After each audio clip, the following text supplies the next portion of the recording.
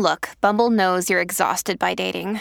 All the, must not take yourself too seriously, and 6'1" since that matters, and what do I even say other than, hey? Well, that's why they're introducing an all-new Bumble, with exciting features to make compatibility easier, starting the chat better, and dating safer. They've changed, so you don't have to. Download the new Bumble now. When you need mealtime inspiration, it's worth shopping Kroger, where you'll find over 30,000 mouth-watering choices that excite your inner foodie. And no matter what tasty choice you make, you'll enjoy our everyday low prices, plus extra ways to save, like digital coupons worth over $600 each week. You can also save up to $1 off per gallon at the pump with fuel points. More savings and more inspiring flavors make shopping Kroger worth it every time. Kroger, fresh for everyone. Fuel restrictions apply. Welcome to Kind World from WBUR. I'm Erica Lance. Nate Kramer was a tall, quiet college swimmer when he was diagnosed with leukemia. His dad, Vince, says it was the beginning of 4 difficult years. Chemotherapy, fungal infection of his sinuses, 30 operations, bone marrow transplant, some sort of infection of the lung. But he rallied again. They decided to remove his spleen, and he rallied from that. During these ups and downs, although his health was precarious, Nate started working with a music therapist from Cincinnati Children's Hospital. Here's Nate's mom, Deanne. Brian would come over to the house. Let's see. They would play music, they would record music. Brian was really teaching him to play his guitar. Different rock and roll. Wow, thanks. That's Brian Schreck, the music therapist. You make my heart sing. For the most part, Nate's parents didn't really know what Nate and Brian were recording. Groovy, right? When Brian came over, I generally used that time to say, hey, I'm going out for a walk. I wanted to give them that private time. Nate had only one conversation with his parents about dying, and that had lasted for about 3 minutes.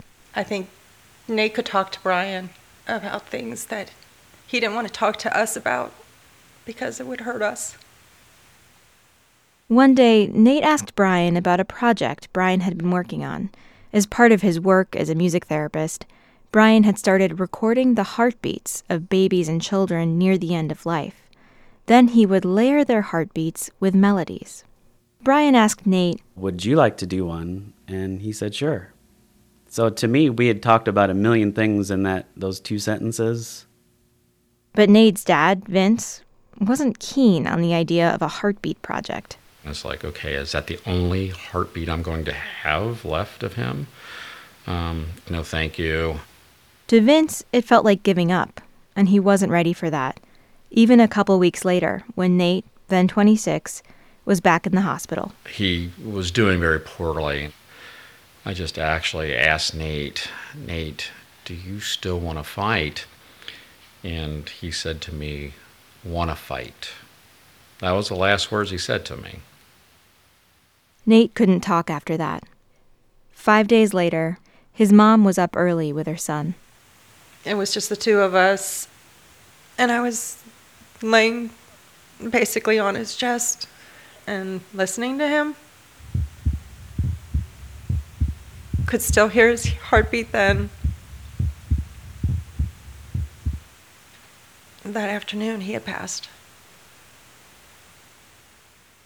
After Nate died, Brian gave Vince and Deanne a couple CDs from Nate. But Nate's death was still too raw for them to press play. They sold their house with its painful memories, packed up their belongings, and moved. Just over a year later, Vince was at home. It happened to be Father's Day. And I was rearranging my office. And I came across CDs that had a very unique, some sort of custom cover. Well, I don't even know what this is. So when I plugged it into my computer, the first thing I hear was, "Happy Father's Day, old man. Love you."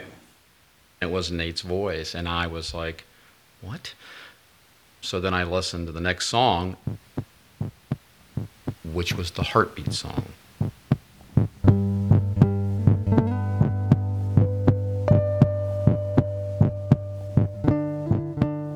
Nate had made one for his mom, too. Hey, Mama. I just wanted to say happy birthday, and wanted you to know how much it means that, you're here. I love you. Hearing the heartbeat for me is very bittersweet because of the morning of the day that he passed. But I would never give it up. How strong it sounds. It truly is a beautiful sound. I just continued to listen to it, and for days after that, I had it playing very softly on my computer as background whenever I worked. It will probably never leave my CD player. I have made about half a dozen spare CDs. I just don't want anything to happen to it. Nate had a very powerful, smooth, slow, rhythmic heartbeat. It's Nate. It's life. I cannot explain why. It just sort of calms me down.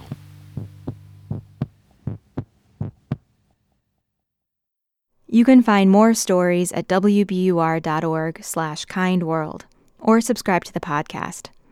Share your story by emailing kindworld@wbur.org.